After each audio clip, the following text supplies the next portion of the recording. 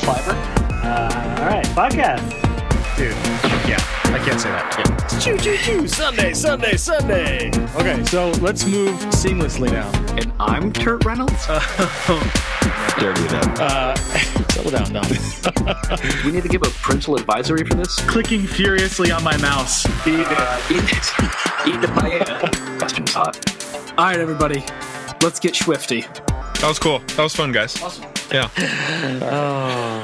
Welcome to another late, great episode of Men of Low Moral Fiber, the show that never stops its long, boring rants on anyone's account, be them Sith, Jedi, or something entirely else. Perhaps neither, for both are just pieces of a whole, and such titles simply allow Space us button. to Space button. to categorize Click. the galaxy into light and Oh dark gosh, it's for one of your those that own doesn't click. convenience, and do not truly accomplish anything at all. I'm your host, Ben Helms, and with me, as always, you can't skip me. Sorry, man. As always, is my co-host and big bro, Jason Helms. Come on down. How's it going, man? The first answer is the light side answer, but it's also like a little bit too light, so I'm choosing number 2, which is still light side, but like snarky. Yep. Nice. How often did you, before we even get into anything, how often did you do a choice that was dark side right after a save, just to kind of see what it would do and then go back and load? Oh, no, I'm way klutzier than that. I did dark side choices just because I was stupid sometimes. Cool. One Even time better. I was like, Even better. yeah, no, I straight up just saved this entire place. You should give me a discount. That seems reasonable. What do you, that's not a threat. I was I literally wanted just saying, some it seems like, cash. come on, I need man. some armor. Cut me some slack anyway. here. All right, fine, I'm So, done. today, we're talking all about the 2004 RPG Star Wars Knights of the Old Republic 2, the Sith Lords. The restored content mod, M478. M478 planet, Wow. a lot of colon on that planet. That was rough. A lot of colon. But yeah, so we're going to get into that. We have a lot to talk about gameplay. How many hours total did you give to this game? I should have checked. It was over 41. Oh, I was 36 and something. 36 and change. It was some sad, rough times for the both of us. But also some good times. I don't want to play down. I don't want to say that I hate this game or anything like that. There was I think the was one time part. crunch is the sad time where we're like, oh my Yes. gosh, another planet.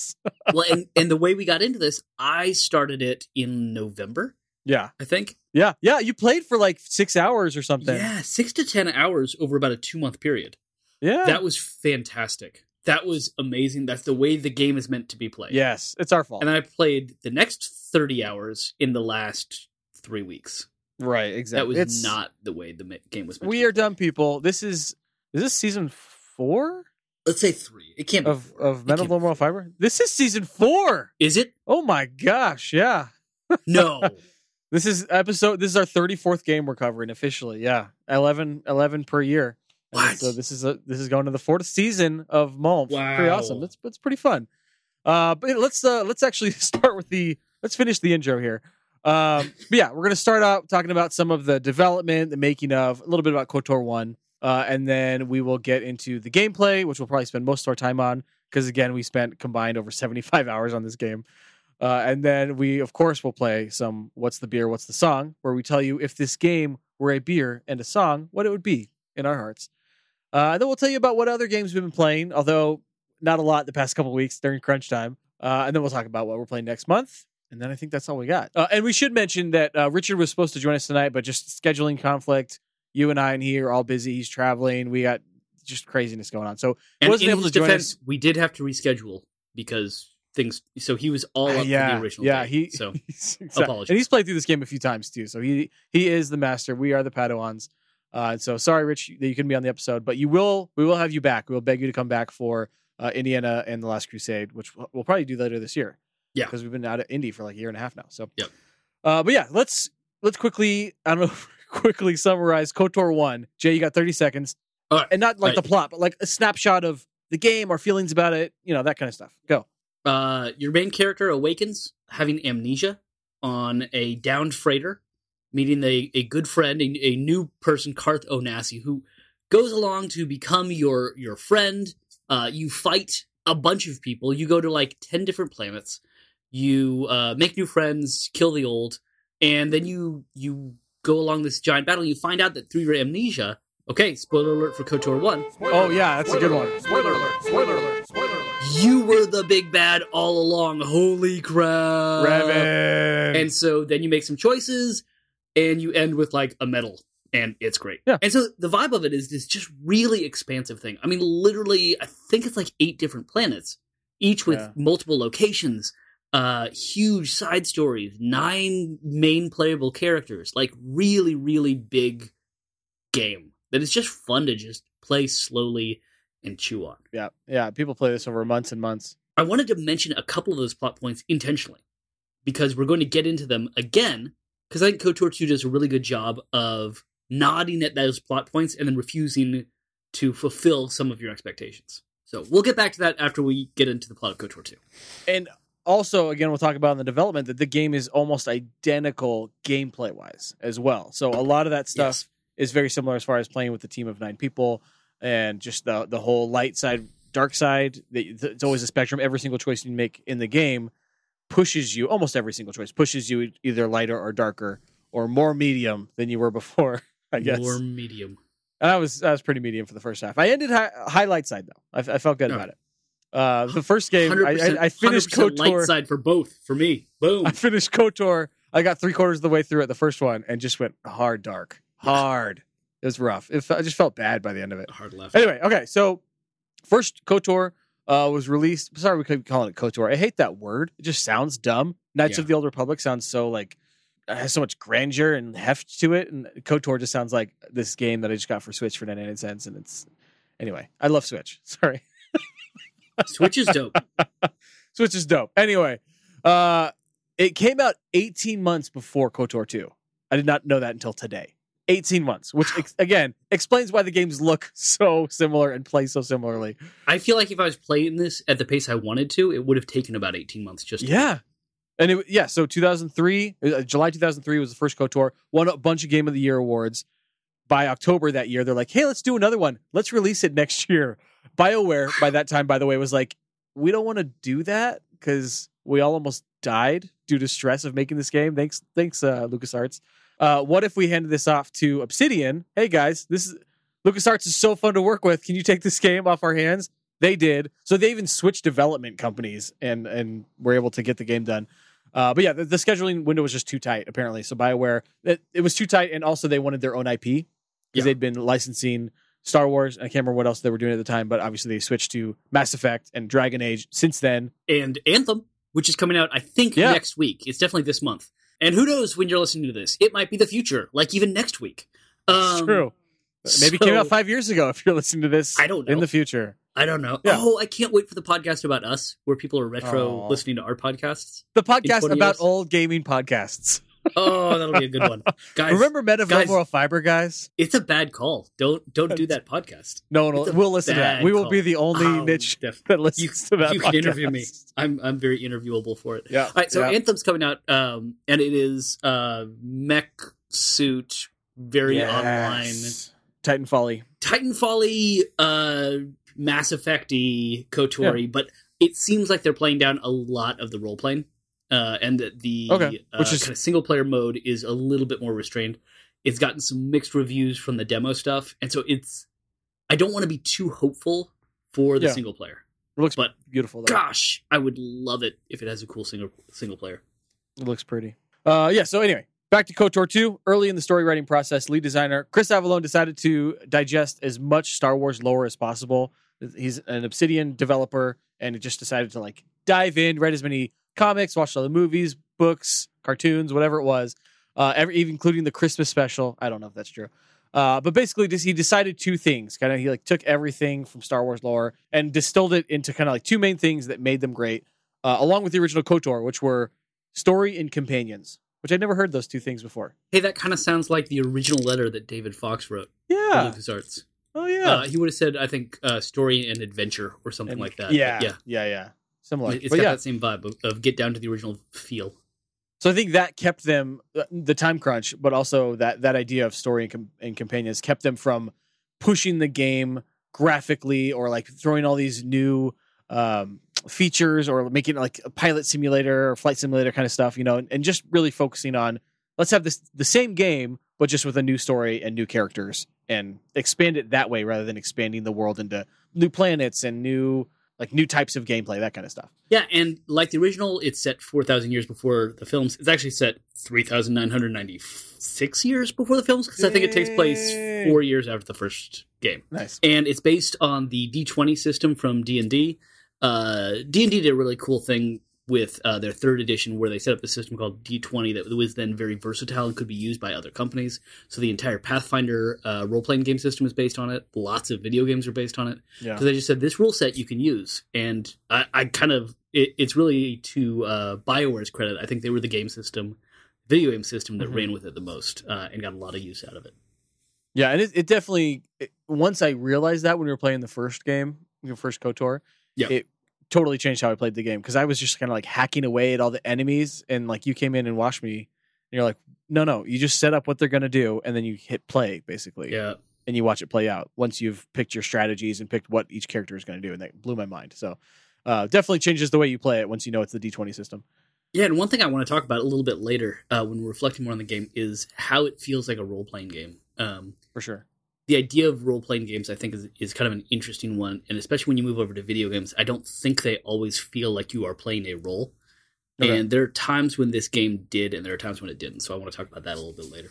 Yeah, just to finish up development stuff, all the articles I read from back in 2003, 2004, even actually, I guess, recent ones, there was a lot of chatter about the huge time crunch and how they had to keep cutting things out, and whether it was entire levels like M478, the droid planet, which they've since brought back, which I guess fans and modders have brought back, but just like side quests, characters, huge things that they just had to cut out.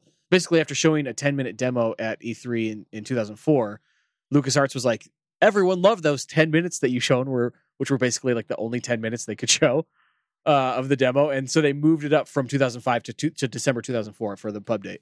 So I did not know this, and this is breaking my heart. I'm learning this information live. Dear listener, I'm learning this live. Holy crap, that is awful. So that led to all the cuts, and also led to a lot of glitches and bugs throughout the game. Like, for instance, Jason, you just shared with me, at one point, Godot shoots Beodor's remote, and it explodes when you're on the Ebon Hawk. Yep. And then, like, 2 seconds later, the remote is just there. Yeah. So, even with the 15 years since then, and all the glitches that have been fixed, and by the way, since then, fans modding the game have fixed over 500 bugs, which were finally collected into, I think it was just recently in the last year or so, the Sith Lord's restored content modification.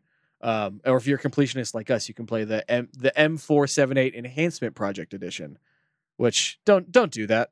The only modding community that compares is Doom, I would say, and the mod, in particular of the original game, the Brutal Doom mod would be a comparison there. But like, I am amazed at the Sith Lord's restored content mod. Like, it's so in depth. This was such a prettier game than KOTOR. Yeah.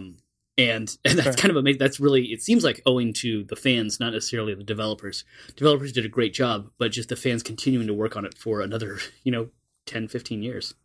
Well, and to Obsidian too, I don't know. I mean, I'm not a coder. I don't know what it takes to unbug these, right? But I would give credit to Obsidian in the sense that, like, they let the fans do this. Oh, yeah. Whether intentionally or not. Yeah. There's lots of games that have bugs that just can't be fixed. On the flip side, they were going to, I believe it was this, correct me if I'm wrong, wasn't this one that they were going to remake entirely in Unreal or Unity recently? I don't know. Oh, and I remember hearing this, and then LucasArts shut them down. Disney said, no, you will not be doing that. Yeah, I had not heard that. I know that there's been rumors of a KOTOR remake, but I'd rather have a KOTOR 3 than a remake of the original, I think. Oh, seriously? Yeah, as much as I love the Revan reveal. But anyway, KOTOR 2, a bunch of pressure because of the first one won a bunch of the Game of Year awards.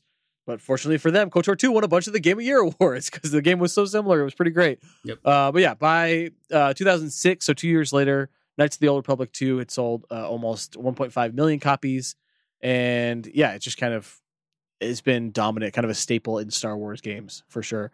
GameSpy in 2005 called Kreia the best video game character of 2005, saying she was easily the most intriguing, complicated, enigmatic, well-designed, and nuanced character in all video games that year. Which was kind of cool because she was really frustrating for me, but I don't think I disagree with what they're saying either. She was frustrating with me for a while. Yeah. And then she slowly behind the scenes starts to sneak into a larger role. Yep. And I think a lot of it owes to Sarah Kesselman, the voice actor there, who I thought did a really, really phenomenal job. Amazing There's a voice lot actor. of subtlety and nuance in her voice. I would say with everyone except for the Exile. Actually, no.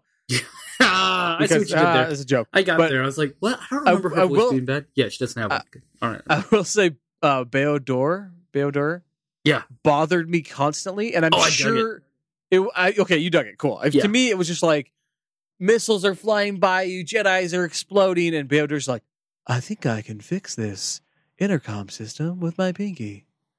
Beodor is over in NPR, while everyone else Yes. is just like Yeah. freaking out on an exploding ship. It's fantastic. Oh my gosh, I hated But it. Anyway, it fit his character as this person who's like seen these horrific things, this veteran of war who's Yeah. just like, I'm not doing that anymore. I'm going to fix stuff. I don't want to kill things anymore. Like, I couldn't bring Beodor with me to fight. Like, he was very rarely in my party because I didn't want him to have to kill someone. I was like, no, he's put that behind him. I think if Beodor had been Trevor from GTA 5, Yeah. Okay. that's what I needed. I needed like Yes. a crazy off the wall technician who can fix anything. He's kind of into the force, doesn't really know what's going on, but he's always there in a pinch. I think I would have bonded with him more and would have felt when again, spoilers from here on out, would have felt it when he had to sacrifice his remote on Malachor. Yeah. Which is it's a heart-wrenching scene. Been his buddy since he was in grade school. I would have been like, oh no, it's the only thing that's kept him sane. I don't know. Right. To me, Beodor was just like, he was Also, Mike Pence. He was a manila envelope taped to a beige wall. did Beodor die? Because something really weird happens at the end where, like, suddenly I was not able to choose Beodor as a character. I was like, oh, okay. No. And it made sense for some other people. Like, I couldn't choose Atten, but Atten was going on an adventure at that time or something like that. And then whenever right before the very end, it cuts to every character, right? Yeah. And they're, like, going through their thoughts. It doesn't cut to Beodor. It plays Beodor's voiceover as the camera moves through the ship. Huh. So every other character, the camera is on them. And then the last time you see Beodor after that, talking to the remote, and he's a hologram. And I was like, is that a message he left for the remote? Is he dead? Oh, yeah. What happened to Beodor? But I think we find out that he's got a future based on Krea's final words. That I think everything's just based on her final words. Sure. She was unable to predict his fate. See? Him and the droids. Yeah. All right. So this is like some Gravity's Rainbow shit here. Because, okay, end of Gravity's Rainbow, Tyrone Slothrop, the main protagonist, just slowly dissipates. Like, he shows up here and there in the final, 10 chapters. But he's no longer the protagonist. And he just kind of slowly disappears from the novel. Which is a really cool, weird device. And Beodor has that kind of thing where he's just like, yeah, he's not really a thing anymore. It's just going to kind of fade out. Yeah. Is he the same species as Darth Maul? He is. I did not realize that. Yes. Are some people red, or does Darth Maul paint his face?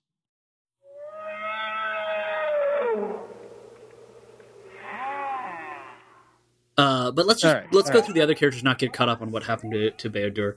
So Atten, you meet him imprisoned on Purgus 2 Nice. and set him free. He's the Han Solo plug-in here. But he's kind of cooler than Han Solo because he used to be Yeah. a Sith assassin. Yeah, I never got close to them. I was reading things that you could you could train him as a Jedi. Oh, I did. Oh, I did not. I never heard about his backstory. I guess I pissed him off in the first hour and never could gain back his trust. I never got the full backstory. Okay. So I love that it's Sith, to find out that it's Sith assassin. Yeah. But yeah, I knew that there was something else going on, that he was force sensitive. I think you can also get Mira to be a Jedi, but I never got there. I got pretty much everybody else you can, I think. Oh, really? And Wow. so not only could I make him a Jedi, but I could teach him, like, basically anything I'd learned. I could go over and talk to him and Yeah. be like, hey, you want to learn a new lightsaber form? Check this out. I got that way with Beodor and Visa. Cool. But- Wait, you made Beodor a Jedi? Yeah, dude, that was sweet. Because Dude. we were bonding, we were like, oh, war stories, Malachor, that was crazy. Oh, by the way, you want to learn this lightsaber trick? Here you go. Here. Yeah, it was sweet.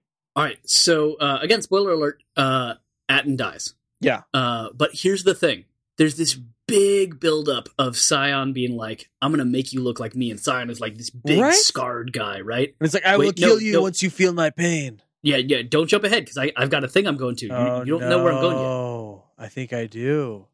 And so then it cuts to him in the final scene. But this all happens off camera. And it cuts to him in the final scene where he's dying.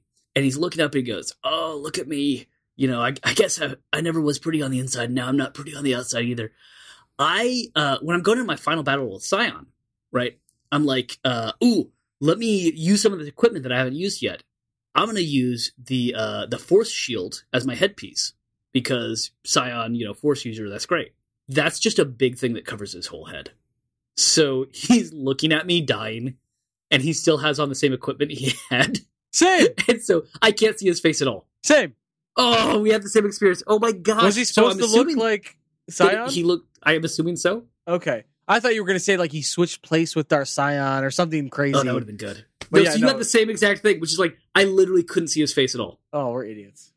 Yeah, I totally put the Force sensitive thing because he was going to fight Scion. I didn't realize he was going to die in the first 10 seconds. Yes. Until I had like powered him up, used all my stim packs and all the crazy stuff. Yeah, that was bad. Yeah. All right, so I didn't like Adden. We didn't get very close. I liked Adden. All right, so Godo? Yeah, Godo is a robot that is actually run by a giant crime lord. Yeah. Moving on. I 100% don't understand why he was there, other than more droids. Cool. Yeah. All right. Mira. Mira's cool. Mira's dope. Yeah, Mira is a bounty hunter. Dynamic character. Yep. The only thing I didn't love is that she's in the sexy clothes and all. Yeah. And then she like tries to reclaim it and be like, yeah, because guys are looking at my body, I get to shoot them in the face. Yeah. That's my plan. And it was like, nah, you put her in sexy clothes, and now you're trying to pretend that you were being a feminist about it, and you weren't. But thanks. Yeah, that's fair. And then HK-47 is back, and I would say better than ever. Yeah, true. I can't wait to tell you about his quests. I don't know why I didn't have to do them. So did you have 3 HK-50s show up and shoot you on like every level? All the time. Yeah. And then you reconstruct HK-47, and then I talked to him a bunch, and we started theorizing like, okay, where are these guys coming from? Like, what's going on? Yeah. And then after checking out a bunch of stuff, I don't remember what happened, but pretty early on, like maybe 20 hours in, we're on Telos for like the 5th time, and he's like, hey, I located the base. I know where it is. It's on Telos. I was like, dude, let's go there. I think I just stopped talking to people the last like 10 hours. Okay. And whenever I would try, I'd be like, oh yeah, you can't do that right now. Don't worry, that'll come up later. Gotcha. Like the game actually said, this will be something that comes back later. You'll be fine. That's awesome. Shh. Settle down. It's like, okay, settle down. Cool. T3M4 was great. I hated him. I hate that little. I know. Thanks for the spikes, bro. But I do not like T3M4. He was sassy. He had that R2D2 going on, but a slightly different personality. Another thing, he just zapped HK-47 at one point and had like secret It made no sense. communications to like I don't know if it was to the Republic maybe or to the Jedi Council. No one should have known about it, and then we never came back to that plot point. Well, this is what makes me think we could play this game for another 100 hours and get to all those stories. There's so many side quests. It's pretty endless, yeah. Which, part of it's, maybe we should have done this game like, we talked about doing this one in the original KOTOR. We'll have like KOTOR check-in segment throughout the year. Yeah. And then finally have the KOTOR thing at the end. And then by the time we got to December, I don't think I'd remember what I did in January. Is the only downside of that. Yep. But that would be pretty awesome. Mandalore, which I like as... Mandalore! So I read Mandalore as like a title rather than someone's name. It is. Is that how you understood it? Like King of the Mandalorians? Yes, they just it's always the call position Mandalore. of Mandalore is the leader of the Mandalorians. Yeah. They have the helmet. Yeah. And then we find out like 90% of the way through the game that it's Canderous. What? That was the best awesome. character from the first game. Not the best, but such a great awesome callback. character. Yes, that was so good. I was hoping for more of those too. So it was cool to have this guy hang out with you for most of the game, and then it end up being a guy you hung out with for the entire first game. And I'm glad that there weren't more. Like I was hoping for more constantly. Yes. And it would have been way too much fan service. No, yeah, but you're right. like this was exactly perfect. And characters like Mira and Mandalore and Visas, which you're talking about right now. It was cool having such a diverse group of people from like so many different backgrounds that weren't the same characters from the first game. Yes. That was really nice. All right, Visas Mar. She's a Mira Luca. Nice. Which is a race of Force sensitives who can see through the Force. They're blind, but they see not through through the their Force. eyes. We're not through their eyes. I think they don't have eyes. Yes. But you never see because she's got a veil over where her eyes would right. be. You can't see that, apparently, even though she's fighting and jumping around. You can't see it. Anyway. No.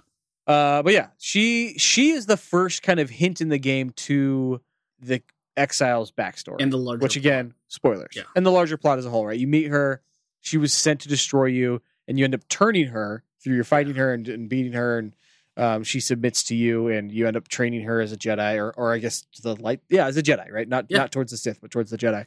And she becomes your apprentice. She was full light side by the end of the game for me. I think she was for me too. She was getting there at least. Anything more on Visas, I guess? I like that she kept calling Darth Nihilus her master. Yeah, Like, that was even interesting. after you're teaching her, like, she still referred to him as her master, which was a weird thing. Like, it really threw me off throughout the game. Yeah, So that then when you do kill Nihilus, yeah, he's no longer her master. And you feel this break in that teacher-student relationship. Yeah. You're not sure. Was it a little bit more insidious than that? What does the word master mean there exactly? There's this freedom that she experiences in that moment. So when you killed Nihilus, did you let her look at his face? Yes. Wait, I don't know. I said, do what you got to do. I think it was Yeah. yeah. And so she does, and then you have another option to be like, What'd you we see? got to get out of here, or you can be like, what'd you see over there? What's under I said, there? what'd you see? And she's like, that which must not be named, or something Yep. cryptic. Yep. I was like, I was hoping you're gonna be like, he looks like a big thin Yoda, or something like. Oh, it's Revan again. What was under the mask? Only what you bring with you. Right. Thanks. That doesn't make any sense. I don't. What? Right. Anyway. right. The disciple. Nihilus, I have heard, okay. is the best villain in all of Star Wars. And Not in this game. because that was said to be, kind of oversold him. Like, Yeah. I think he's a good villain.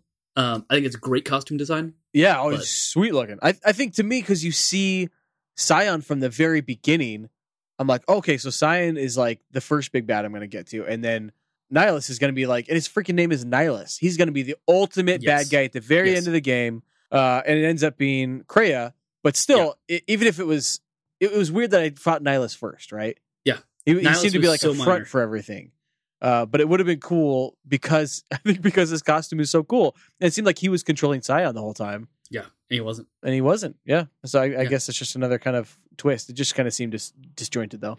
I would say always play as Nihilus if there's like a Star Wars fighting game or anything like that. Yes. I played as him in a couple games, and when you do, you get to steal other people's force powers. Yeah. Which is awesome. All right. The disciple. I don't know. He's like a book nerd. He is. And then he becomes a senator. He just wanted to get a piece of me the whole time, and I wouldn't let him. And I trained him made in the him Force. I made him a Jedi. Yeah, me too. Boring. All right. I think that's everybody. Maybe we should mention Kreia. No, let's talk about Hanhar for a while. All right, cool. Okay. Kreia is an old lady who's just on the ship when you wake up. Yes. And basically, whatever you do, she is disdainful for the first. Oh, yeah. 30 Whatever hours? you do, you were wrong. I remember you talking about it. I was like, man, this Kreia guy. Or I told you, I was like, this Kreia lady is just pissed at me. You're like, well, she's pissed at you too. Like, you're so Yeah. surprised. It's You're like, dude, I thought I was making all the wrong everything choices. I do, she just like, really? Is that what you want to do? Right. I would do more of this. And okay, so there's a couple really cool mechanical things that happen with Kreia. So one, her dark light meter on the Force always stays at 50. Yeah, It is perpetually just right in the middle. You cannot read her. right. Which is kind of cool, especially for her overall story. Second, about 5 hours into the game, she loses her hand. Oh, that's right. Yeah, yeah. Scion comes and cuts it off. And that becomes a cool mechanical thing because it's, I think in movies, a character losing a hand can be played up for emotional effect and then kind of has no effect on the rest of the movie. Yeah. For this, you kind of don't have much emotional effect. She's not a character you care a lot about. And she doesn't seem to really give a shit about losing a hand. It's like, hands come, hands go. Yep. But you do get the actual mechanical effect of you have to equip things in certain hands. And she can't handle two-handed weapons, and she can't have one weapon in each hand. So there's the kind of, in terms of like a disability studies angle, there's not the fetishizing of it that you sometimes see in culture where it's like, you've lost a hand, let's talk about how hard your life is now Right. and all that stuff. But also there's an actual effect. Like, it actually, she interacts with the world a little bit differently. And it doesn't make her completely different in this wholly alien way. It's like, no, it is a little bit different. It is a little bit more difficult. There's a loss of ability that actually exists and has an effect in the game, which is kind of cool. Yeah, that's a good point. I was just pissed because she couldn't dual wield the whole time. But, you know, Yeah. that's fine. I kept forgetting about it too and thought I was doing like the wrong weapon. Anyway, any more characters? We've just gone deep into gameplay at this point, so I'm not even going to play the gameplay drop. But what else from gameplay? I think I think the first thing that I noticed theme-wise was this game is way darker than the first one. Way darker. The first one seemed very Star Wars-y in the sense that it was like just a fun space romp, adventure game. And, crazy twist at the end. Pick your side and go. And this one, I think Kreia, right? That kind of shadow over everything you do. Yeah. And, I mean, you got slavery, bounty hunters. I went to Nar Shaddaa, which is like nighttime all the time, apparently. Yep. And there's crazy like gangsters, and it's just a dark game. Yeah, well, and it treats some of these themes, I think, better than Star Wars does in general. So Yeah. you've got slavery in Star Wars. Yeah. And it's treated as though it's something that's like, well, I mean, I wouldn't do it. You Right. know, I frown upon it, I suppose. And this game handles it a little bit more head on, where there's conversations about like, slaver, let's go murder that person. Yeah. You cannot be a slaver. You can't sell other human beings. Let's go murder that person. Yeah. So that they can stop selling human beings. So it's a little bit more straightforward in that way. The other thing that I think that it does really well is kind of playing on expectations from the first one. We alluded to this already. But in this game, you open up and you've got amnesia. And I didn't know, am I the same character? Like, I actually modeled my character to look like my character from KOTOR 1. And I Me gave her the same too. name. I know. I wish I didn't. Yeah. Yeah. Pismo. Pismo Nerf Herder. Yeah. Yeah. It's great. And I like how you remember my character's name. it's so great. Pismo Nerf Herder. Yeah. Mine was Visper Call. Sure. 2 A's in Call. Of course there are. There's 9 A's in Nerf Herder. Yes. and and so you spend a good portion of the game wondering, am I that character? Yeah. And people talk so consistent, like it's so clear that you're not. Right. Like nobody is. But it hinting towards seems so at cryptic, all. everything they say too, because I'm like, wait, what did they mean by that? Even though they were very clear, they keep talking about the Jedi on the ship, and I don't know if they're talking about Kreia or me the whole time for the first sure. like 5 to 8 hours. Yep. And then there's lots of conversation about Revan, and people Yeah. keep referring to Revan and what happened to her. Right when you meet Atten, right? He's in a jail cell, and he says something about Revan, and she was the worst thing ever. And my character has the choice of being like, I thought she was a man, or yeah, she was, or something of that equivalent. Or I think I was, what made you think Revan was a woman? And Atten goes, well, it's just, I always thought she was. I don't know, or something like that. Yeah. But Yeah. that's to me, that was like, oh, I'm creating that backstory and letting the game know that I'm picking up as the same character. Which then, yeah, exactly, makes me think like, oh, that's where we're headed with this. Not to be. And then, so all the references to Revan later on, where people are telling stories about Revan, you're like, are they doing this in a cryptic way? Did they know that I'm that person? And there's nothing cryptic about what they're saying. No. They're literally just telling you about another character. Yes. And the best nod at it is at the end, when you finally beat Kreia, you get to say, like, tell me about my friends. Tell me about the future. Tell me about this. Tell me, who am I? Right. Because you have amnesia. Yeah. And she's like, you are who we said you were. Right. You followed Revan. You were in these battles. There you go. I know you were probably expecting a bigger twist or something. Then she stares out at the audience and winks and then turns back. I mean, it's such a great moment to be like, don't be disappointed. We're not going to just play for twists. Another twist that I thought that happened a few hours before that was when Kreia says that you're controlling everyone. I liked that. And I was like, whoa, is this going to be That's really like good. a Thimbleweed Park? What was the other game that did that? Where it's, I guess a lot of the old LucasArts games hint at that, at the player. But what was the other huge game we There's had? something we did recently that did that, yeah. Was it Unavowed? That's what I was going to next, but it couldn't have been.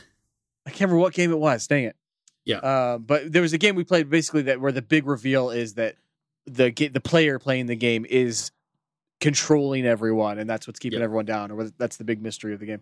And so when they said that, they're like, what makes you think, sometimes you can't control your actions, and why does Beodur and Mises and all these people follow you blindly into battle? It's almost like you're controlling their actions. I was like, that's a cool twist. It's so meta. I love it. And they kind of stopped there, and they went more with, no, this is what everything we're saying is as it is. It's not more than that. Which I think that's kind of out of Star Wars canon to wink directly to go that deep, to go that meta, I guess. But it was cool that I think they went just far enough that it was like, oh yeah, like it kind of keeps the context of me playing a game, controlling people, kind of keeps that separation in check, which I thought was pretty cool.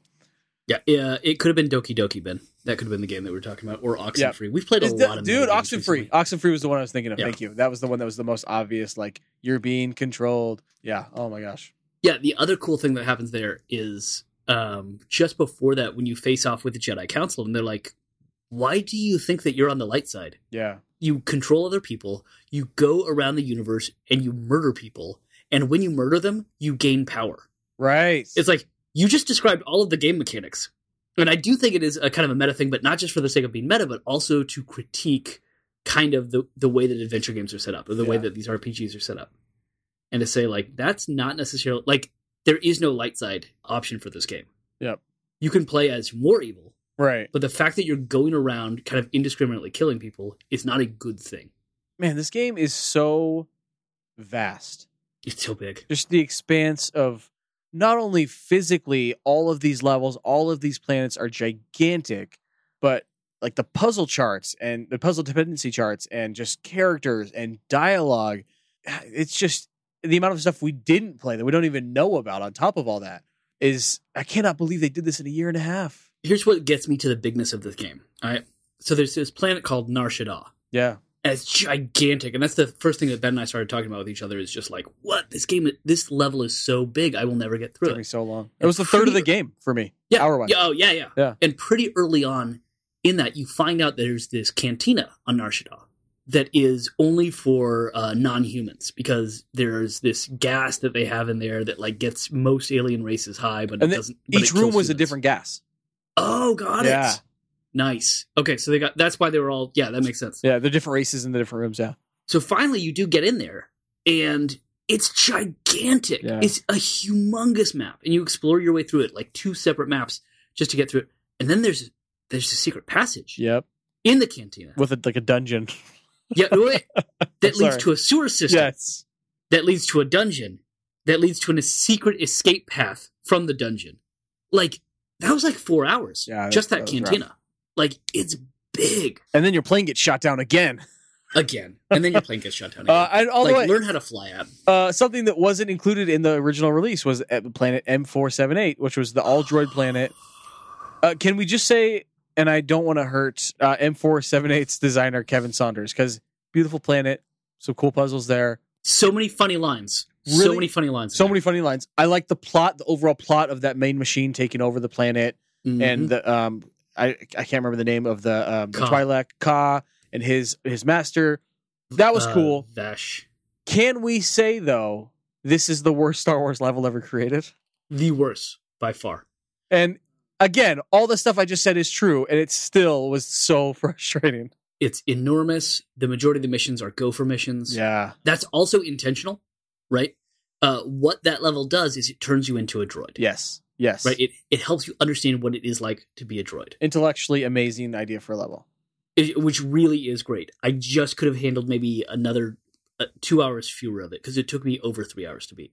Yes. And not only that, so I'm playing this level, and it turns out, towards the end of the level, probably 2/3, 3/4 of the way through, you need to get 4 power cores Dude. in order to solve this puzzle. And you can get them at various places. Oh, we're getting into your Yeah. destruction? This is my experience. Okay. Right? So It's getting real, guys. I've got 3 of them. And I'm like, at this point, screw it. I'm going to look up some hints. I just need to know where they Yeah. are. And I miraculously had 4. I don't know how they appeared in my pouch. Yeah. I don't know what I would have done if I didn't have 4. There's a checklist. And it says, here's where you get all 8. So there are 8 out there. All right, this is going to be easy. I can find them. And I look, and it starts naming each place that you can get them. I was like, there's a Sith body near the environmental zone. I Boom. was like, yeah, I know. I was literally right next to it when I looked this up. Do you want to know what I had just done? I had just tried to search the body for the 5th time. And it looks like it's searchable, but nothing ever shows up. That's a fun bug. Cool. And then there's this quest that you can get rewarded. I can't figure out how to start the quest. It is the reward for this quest. No idea how to key it off. Right? Then there's one in the environmental zone. I was like, all right, I just got to go back through that. But here's the cool thing that happens in the environmental zone. After you beat it, it closes sections off. No. And so I found other players saying, yes, the only power core I can get to is closed off in one of those sections. Dude. So replay this for about 3 others because Wow. every single one I couldn't get to. I just checked them all off. I was like, I don't know what I'm going to do. My last save that isn't like in the last 5 minutes is from like 6 hours ago. Ugh. I do not want to do this. but I found reference online to KSE, KOTOR Save Editor. Congratulations. And it is PC-only software. So I found out that you can do it for Mac, but you need to get the 2014 version of KSE, version 3.3.3. Sure. And then use Wineskin and Wine Bottler. Yep. And Wine. And then run something through your user, library, application support, all kinds of weird folders, right? And I realized as I'm looking at this, I was like, this is going to take me about an hour to do. I think that I would rather learn how to hack KOTOR than actually talk to another droid. Yes. I don't want to do that. And so I stayed up. I clicked the button that said reg edit at one point. The thing that you're never supposed to do, edit your registry. I was like, I'll do that. That's That sounds fine. good. I'm in. Yeah, I don't care. Because that's how I do it was. Now, on the flip side, once I did that, when you open up your save contains some really cool information, like everything that's in your inventory. So the first thing I did, go to Power Cores. I see that it says I have 3, changed it to 4. Great. And then there's this thing where it says, here is your strength. It's at 18 because you've been working so hard. It's taking you 30 hours to upgrade it all the way to 18. I was like, no, it's not. It's 38. Boom, done. Jeez. And I just started changing things. I'm like, I'm going to get through this game, which will make my HK-47 story even more frustrating in a second when I get to that I'm one. excited for it. Man, and so something that they did in this game was they uncapped the amount of levels you can level up for your characters too. So I'm Yes. sure that affected you in a positive way when you were hacking. Oh, that was fun. Yeah. Oh, I had so many powers. Well done. Well done. Gosh, that was good. Lightning. But I didn't cheat my followers. So they didn't have... So whatever my followers' level was, I earned that. Oh, you just did your main character. Yeah, it keeps the experience points separate. Oh, that's cool. Okay. Yeah. That's cool. And then I did upgrade HK-47 later, but I'll tell you why in a second. Let's jump into that. All right. First, though, pour one out for my favorite droid, my favorite character of the game, T1N1. Wow. Who I can't even describe it, but it's literally one of my favorite moments in all of Star Wars culture is T1N1. The great line from B4D4GE3, "Farewell, T1N1. Please do not abuse my trust and fire on the personnel while I am occupied, thereby creating a diversion that allows me to escape with stolen files." T1N1, what are you doing out here? You're not supposed to leave the mainframe. I think someone needs a memory wipe. What the? Gosh, that's a great scene. All right, so one of the levels I got was I got to go to the HK factory and murder a bunch of HKs. And that level took me 3 hours. I did not get to do that. You literally kill, I would say, 40 to 50 HK models.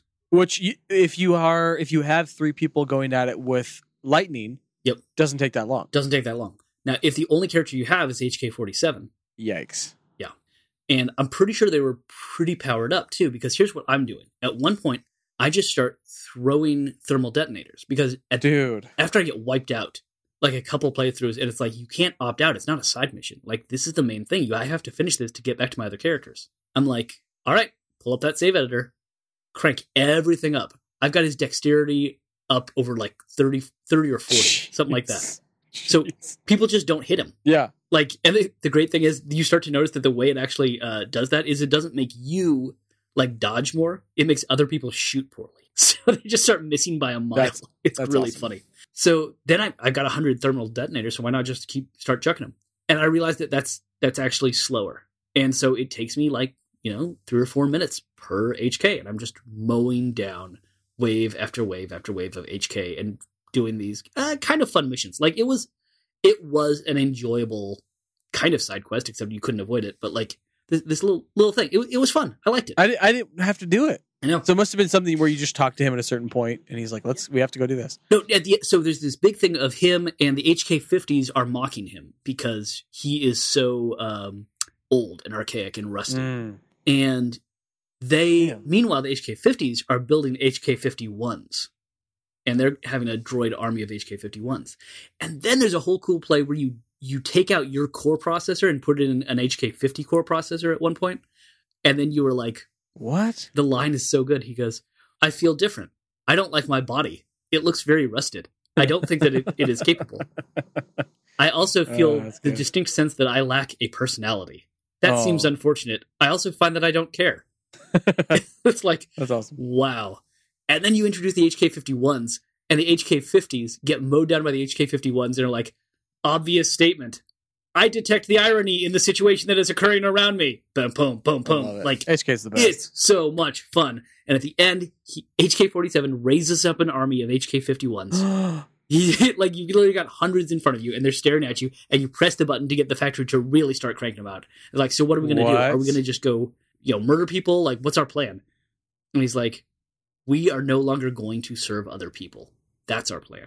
Oh, that's cool. We're going to go out there, and we're going to make our way in the world, and we're going to practice diplomacy. And sometimes that will mean talking to people. And sometimes it will not. That's really cool. Yeah. I started the Robot Uprising from... not Last Jedi, Rogue One. Yeah. Yeah. Good. Nicely done. So anything else before we, I guess, compare it to the first one? Now let's do it. Let's compare. Yeah. Which do you like better? I am such a culprit of saying the last movie I saw is my favorite. So I try to get out of that. I'm trying to remember Karth and Dantooine and Yoda's grandpa training me. And I thought the Revan Malak device and reveal. Yeah. And training to be a Sith in Korriban. I really liked that arc, but I liked the overall story of the exile from KOTOR 2 better, I think. As much as I love that punch of oh my gosh, I am Revan from the first one, there was a lot more of just kind of like running around shooting stuff in the first one, I felt like. In this one, it seemed like things had more of a purpose throughout the game. I'm going to say that the running around shooting stuff felt better in the first one, too. Okay. It was more enjoyable for me. I think level design, I think quest design, like, it was really, really on point. And there were very few times when playing KOTOR 1 that I was bored or annoyed. Yeah. And that happened frequently to me in KOTOR 2. That's fair. There's a lot of flabby level design. And I want to put all of that on the push for the release. I didn't know about that before, and it makes complete sense. I think the overall story and just so much of it, I think that KOTOR 2 is a smarter game.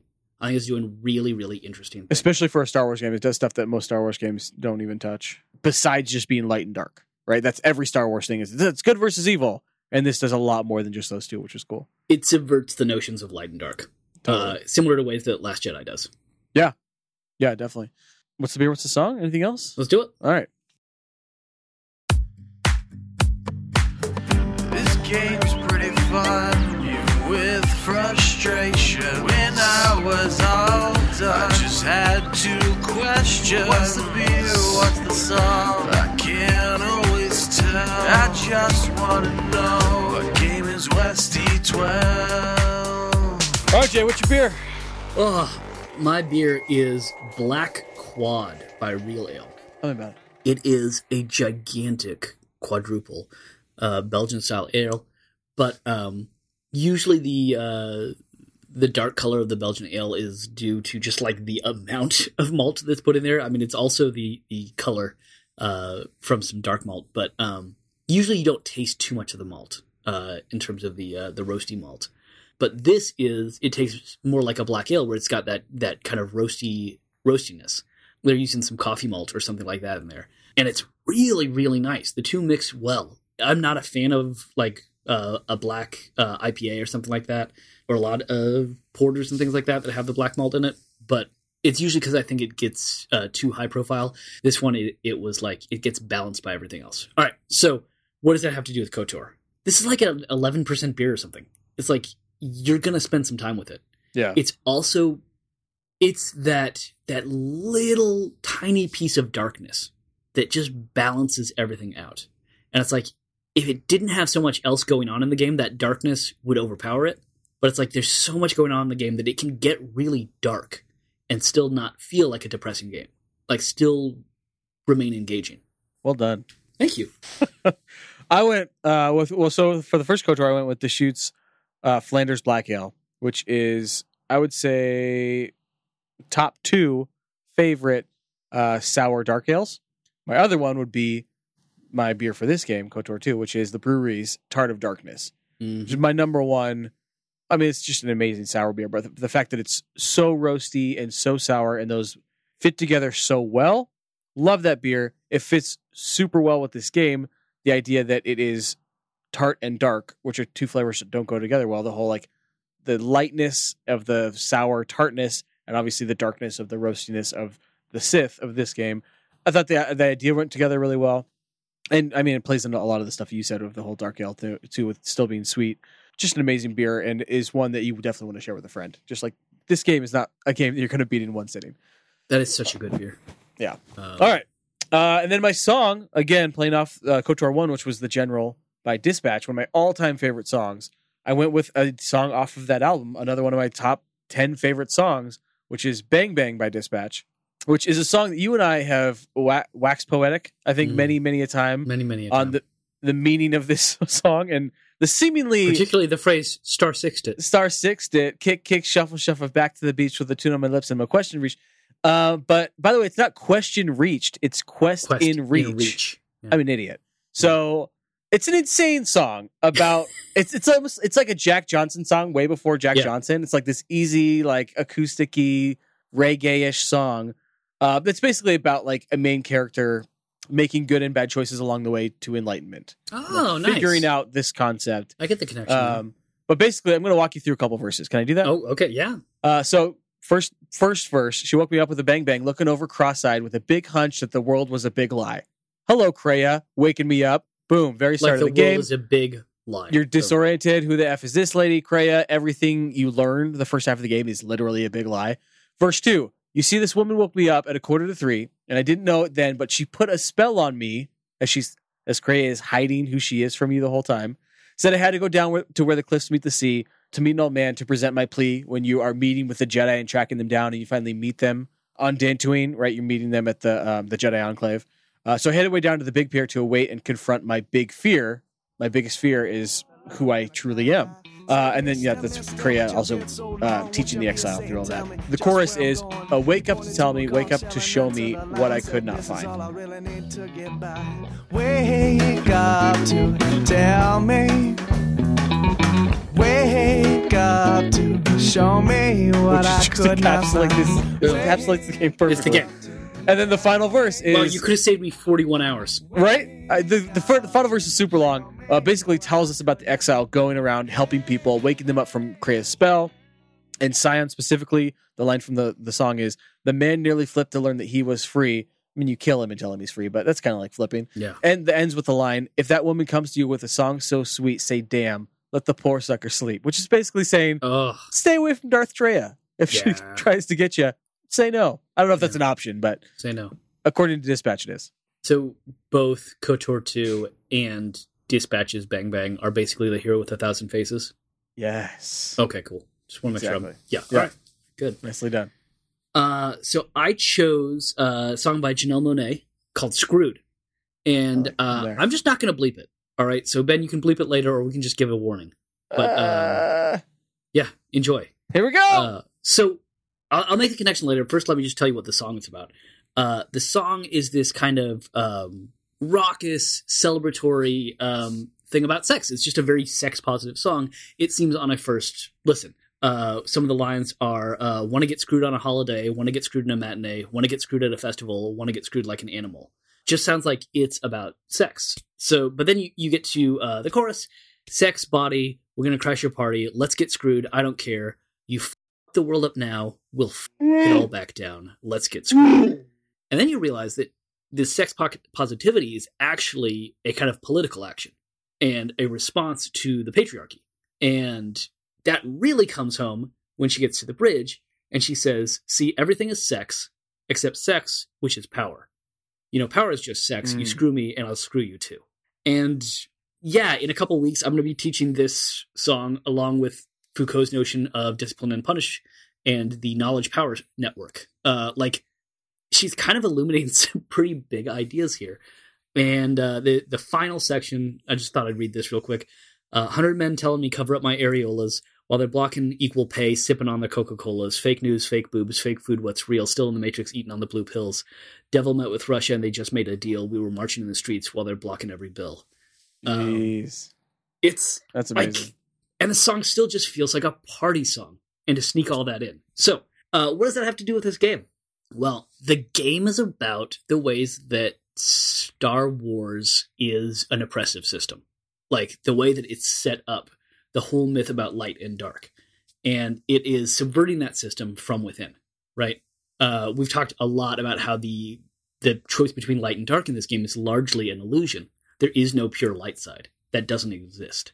But that doesn't mean that there can't be ways to oppose oppression and ways to oppose these systems that the game kind of shows you throughout it. So I was interested in kind of the political statements that the game is making, and I thought that song was one way to highlight those. Wow, yeah, definitely. Well done, dude. And also, I did Duxon.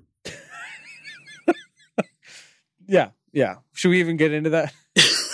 You know, Jason texted me, I did Duxon when he was like 15 hours in and I was like 3 hours in. And I was like, whoa, you do someone in this game? There's sex in this game? This is a Star Wars game. And I think I texted back Duxon ? And you didn't reply. Yeah. Oh no, I think you responded, but you're like, yeah, takes place later in the game or something like that. It's like, wow, cool. And then by the time I got to Duxon, I totally forgot the name that you used because that was a made up word with an apostrophe in it. So today, while we're setting up for the podcast, Ben's like, wait, didn't you have sex during this game? Right. I'm like, what are you talking about? No. Anyway, bringing it all back to Screwed by Janelle Monáe. Yes. Okay. Now ask yourself who's screwing you. 100 men telling me cover up my areolas while they blocking equal pay, sipping on their Coca-Colas. Oh. Fake news, fake boobs, fake food, what's real? Still in the matrix, eating on the blue pills. So, what else are we playing, Jay? What else have you been playing? I'm going to talk for a while, actually. Jay. Nothing. Besides the last 3 weeks, we can talk about since December, right? So, Sure. All of December and January, I played a bunch of Red Dead, man. That's my life. And up until KOTOR 2. I think I'm going to take a break for February. I'm doing Whole 30 for February, by the way, nice. which is Nice. like whole food, no grain, no carbs, basically, no alcohol, no dairy at all, no fun. Just sit and look angry and sad. So no beer, no whiskey, and no grilled cheese sandwiches. What are we talking about again? Yeah. The vices you can enjoy. Video games. Yeah, I can still steal stuff from convenience stores, which is nice. Oh, 'Cause nice. I do, Good I do call. appreciate that. Yeah. But yeah, what else have I been playing? I think it's really just been KOTOR. Did you play anything over Christmas break or anything? Yes. I fell hard for Diablo 3. Have we already talked that's about right. that on the podcast? I think we did. Yeah. Don't Okay, get too good. into I it. thought You so. can still- Ooh, man. yeah. So, like, all I can think about now is I haven't played Diablo 3 in like 3 weeks. Oh, yeah. I can't wait. What else has been taking my time? Watches.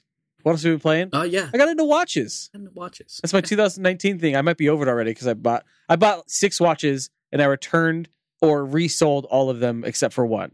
And it is I didn't realize Yeah. that. it's my Citizen Blue diver's watch, but Nice. I love it and I found my watch and I'm good. And thank you again to friends of the pod, Rich and Nick, for teaching me the ways of the watch and taking their Padawan under their watch wings. Anyway, anything going on for you besides games? I'm teaching this awesome class. I'm having so much fun with it. Last night I taught Kendrick Lamar's Damn. Oh, It's this grad seminar on pop culture, and the really cool thing was we're reading this book on formalism, and they're studying these 4 main terms: whole, hierarchy, network, and rhythm. That would act in. It could be something that in a poem, in a movie, in a political system, in like the grad handbook. Like anything is able to be analyzed through this. So we used Kendrick Lamar to analyze. And the really cool thing about these students, who most of whom had not listened to Kendrick Lamar before, is we had a really interesting conversation about track order on that album that they were all very invested in.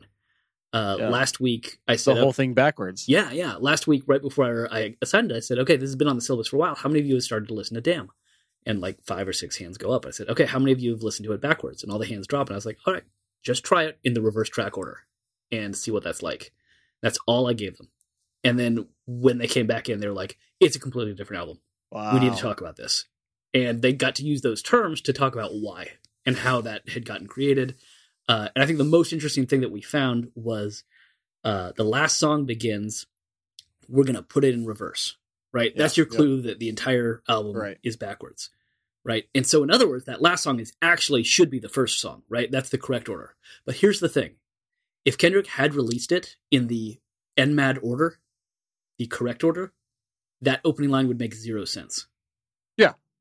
Right, because the first song ends with it would no longer make any sense. Right. So it only works as a whole by being disjointed, which is kind of amazing and awesome. Oh my gosh. The album's amazing. And I get to teach Janelle Monáe in 3 weeks. Really? It's a fun class. It's a really fun class. That's awesome, dude. Next week is Killing Eve. That's what you should care about. Next week is Killing Eve. Wait, it starts again? What do you mean? I'm teaching it. Oh, dude. Yeah. Okay, that's my favorite show of 2018 was Killing Eve. Oh my gosh. Can't wait to tell you what comes of that. Oh, please tell me all about it. All right. I did find a Killing Eve podcast called Spilling Eve that's quite good. That's amazing. The title alone is great. Yeah. I would have named it Killing Steve. Sure. But sure. Good call. It's Killing Eve, not Killing Steve. It's Killing Eve, not Killing Steve. I feel like there's some sort of like gender normative thing going on there that I'm not going to get into. Anyway. Oh, man. I want to try and say that with a straight face during class next week. You can't. All right. So what's the next game? Let's make it a shorter game, I think, because this episode's coming out 2 weeks late. I choose Breath of the Wild. Now I don't have to play anything. Perfect. Red Dead Redemption 2. Okay. No. Am I the only person you know that's ever finished it? No one has ever finished it. I finished it like times 3. I've played so many of those missions multiple times. All right. Have you not finished it yet? No. Oh, Finish gosh, RDR. Oh, come on, man. Do you know what I did this month? It came out 3 months ago. Yes. Did. Do you have plans on going back to finish it? Absolutely. But Okay. I won't finish it within the next 6 months. Okay. Wow.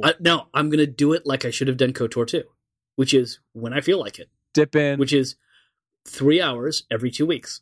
Just long enough to forget what the controls are. No, it comes back to me, and then All right. It's a fun, like, nice little zen place for me to just hang out for a bit, do a couple missions. And Get a couple pelts. I don't do pelts. Really? Uh, Oh, I've spent hundreds know. of hours doing pelts. Oh, I know. I love pelts. All right, so next month we are doing a shorter game. It's 5.5 to 6 hours, which means for us it's like 8 to 10 hours. And that is Kona. It came out 2 years ago from Parabole. Parabole. Parabole. I like Parable. By Parabole, like the tie. Like two of those ties. A Paraboles. I want it to work like hyperbole, Right? but I can't make it work parabole. Anyway, it's $15 on GOG and Steam. Check it out. It's basically a detective mystery action adventure walking simulator type game. Yeah. Anything to add no, to that? I'm in. I can't wait. Does it take place in Alaska? Or are you investigating? It is in Like murders in northern Alaska? Canada Oh. in 1970. Ooh. Canada. Yeah. All right. So yeah, it's a chilling narrative-driven interactive tale you soon won't forget, says their page on GOG. Anyway, I've heard amazing things about it. Really good reviews. I'm pretty sure this episode is going to come in just over an hour, so I think we're good to go. That is all we have for you. Thanks again for listening to this episode. If you made it through the whole thing, if you made it through all of KOTOR 2, our hats are off to you because that is a long freaking game as much as we did enjoy it. But check out our website, menoflowmoralfiber.com, to see our other adventures. You can find us on Twitter, Instagram, Facebook, and you can always email us if you have questions, comments, concerns at molmfpod@gmail.com. And if you want to help support us financially, if you like what we're doing, and we could always use a couple bucks extra a month to help us produce these. Patreon is patreon.com/molmf. Jason, thanks for joining me. As always, I have been Ben. I will be Jason. And I am a mighty space pirate. And it's such a quiet thing to fall, but far more terrible is to admit it.